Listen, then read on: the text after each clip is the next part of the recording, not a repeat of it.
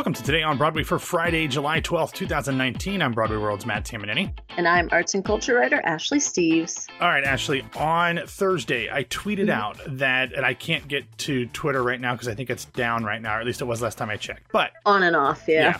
Well, I tweeted out that on Thursday, I interviewed someone that I'd been a fan of for decades, and that I think many people who follow me have probably been a fan of for decades. And somehow in this 25-minute conversation, we started talking about my interview subject's beloved collection of yardsticks. Oh. Not the direction that I was expecting that conversation to go, but it was really fascinating and really kind of cool. That interview will be in this podcast feed tomorrow on Saturday, and at the end of the episode, I'll tell you who that is. So it gives you some incentive to stick around and listen to the credits. So, but that was a lot of fun. Like literal yardsticks? Yes, literal yardsticks. Like he has an entire wall in his home decorated with yardsticks. Interesting. I mean, I guess there are weirder things to collect. Sure. Yes. That's all I can say about that until I find out who it is. So. Yeah, could have been protractors. Who knows? Oh, yeah, exactly. All right, Ashley. Thursday was a fairly quiet day, and to prove that, the biggest news that we got was mostly just confirmation of something that we learned about a few weeks ago. That is that Jeremy O. Harris's Slave play will be coming to Broadway this fall for a 17-week engagement at the John Golden Theater beginning on September 10th. Directed by Robert O'Hara, tickets are on sale now for Audience Rewards members and go on sale to the general public on Saturday at 10 a.m. New York time.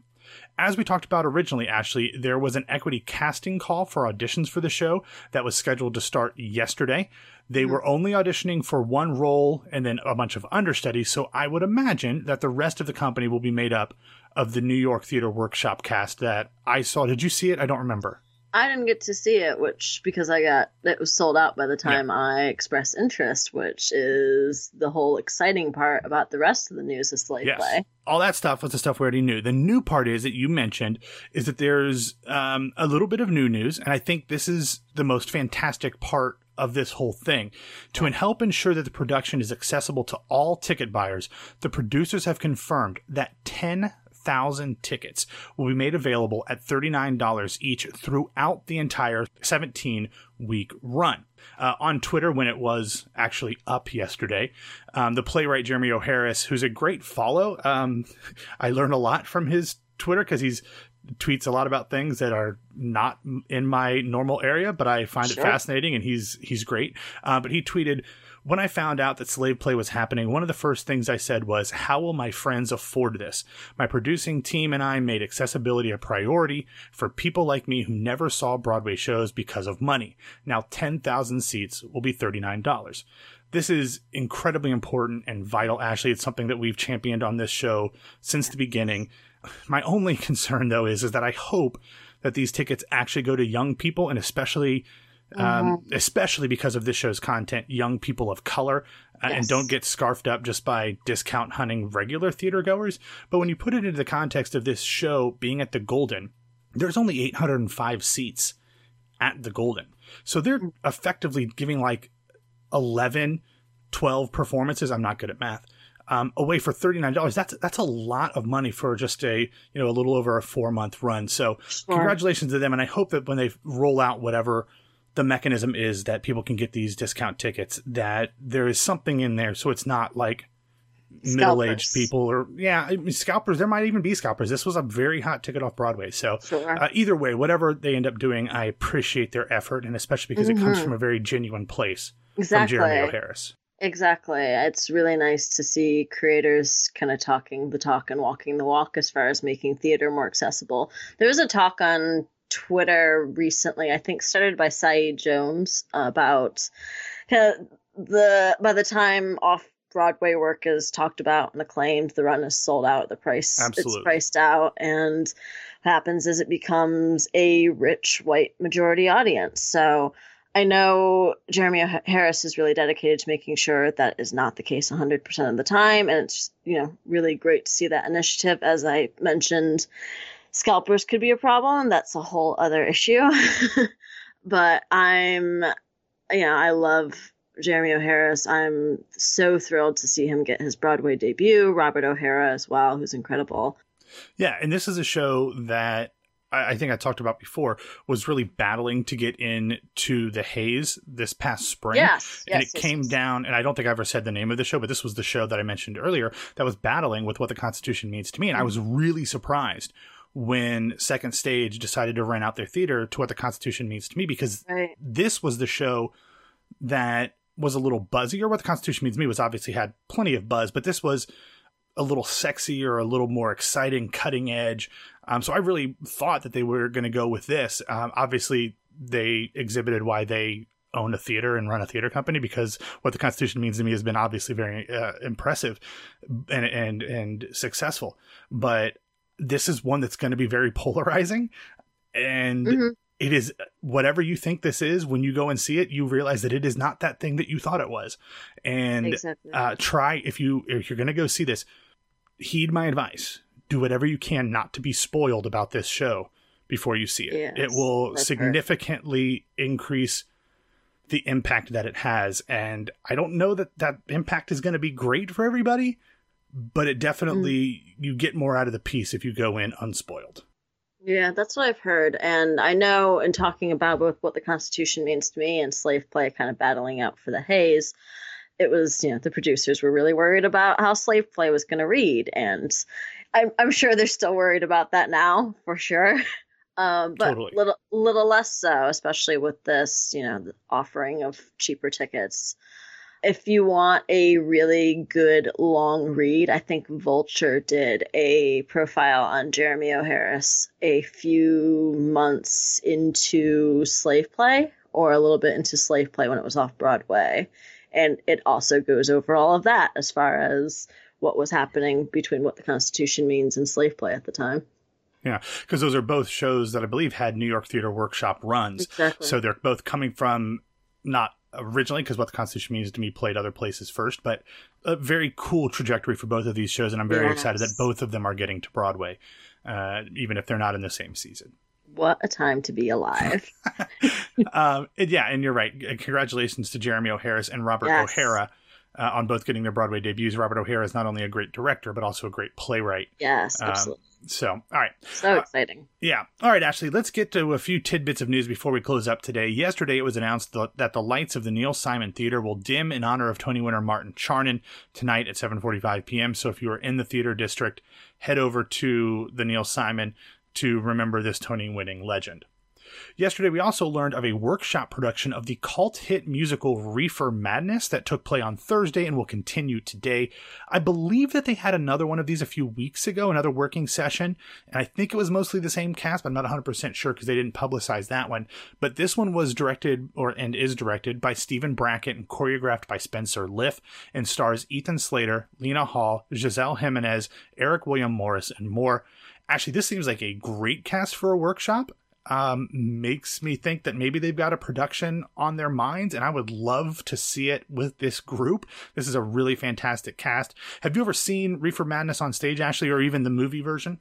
Yeah, I've seen the movie, which is an experience. I mean, it was a propaganda film back in the 30s, all about why marijuana is bad for you. And then when they did the musical, I think it ran for only a few weeks when it was off Broadway. Is that right? I don't know, actually. I've interviewed one of the original stars, and her name is escaping me. She does a lot of voiceover work now. I can't believe I can't remember her name. But yeah, the movie's got a bunch of stars in it. Because there was the original in the 30s, and then they did the one in the 90s again, I think. No, I'm talking about the movie of the musical version. It has like Anna Gasteyer and Kristen Bell, and a bunch of other people who aren't coming to mind. But I saw a college production of it down here in Florida, and it was really fun to see that on stage because it is just, it's hilarious. It's hilarious. And the fact that it is taken from a propaganda film just makes you think, what a time the 1930s or 40s or 50s, whatever it was that this came out, to be alive, because that was a time. Yeah, and as you mentioned, that they have done another reading of this. It was there was a private industry reading in April, and I think Javier Muniz played Jack, and Eric William Morris is playing it in this one. Yeah, it seems like they're really pushing for some kind of production of this. I would at the most assume off Broadway, but who knows? With a cast like that, you never know, though. Yeah. Yeah. The film version featured Kristen Bell, Christian Campbell, his sister Neve Campbell, Alan Cumming, Anna Gasteyer, Amy Spanger, Steven Weber, and more. That's a heck of a cast. So check that out if you haven't seen it. It's a really, really funny film. All right. And finally here, Ashley, after we talked about the new leadership at Theater Row, yesterday, we talked about that a few weeks ago. Yesterday, they announced their new kitchen sink residency, which is a great name.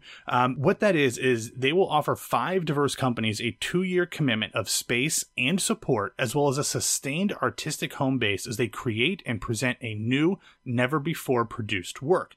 Part of the selection process as to which of these companies will get this residency will be a new artistic advisory committee for Theater Row, and they say that all styles, forms, and genres of live performance will be considered, with the goal of creating a kitchen sink cohort that is diverse in as many ways as possible.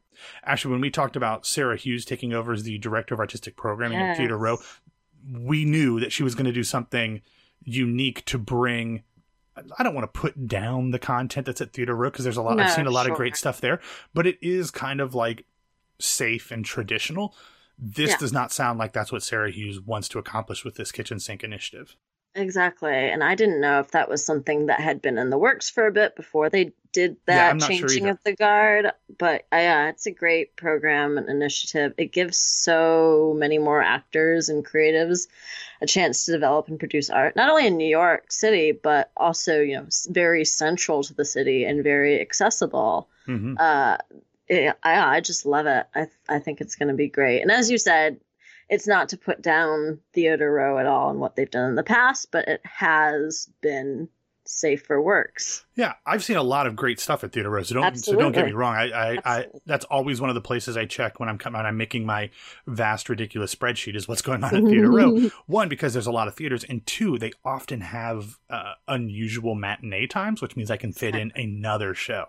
So keep that in mind. But anyway, okay, so that's all I've got today, Ashley. Thanks for listening to Today on Broadway. Follow us on Facebook and Twitter at Broadway Radio, and you can find me on Twitter and Instagram at BWWMatt. Ashley, where can people find you?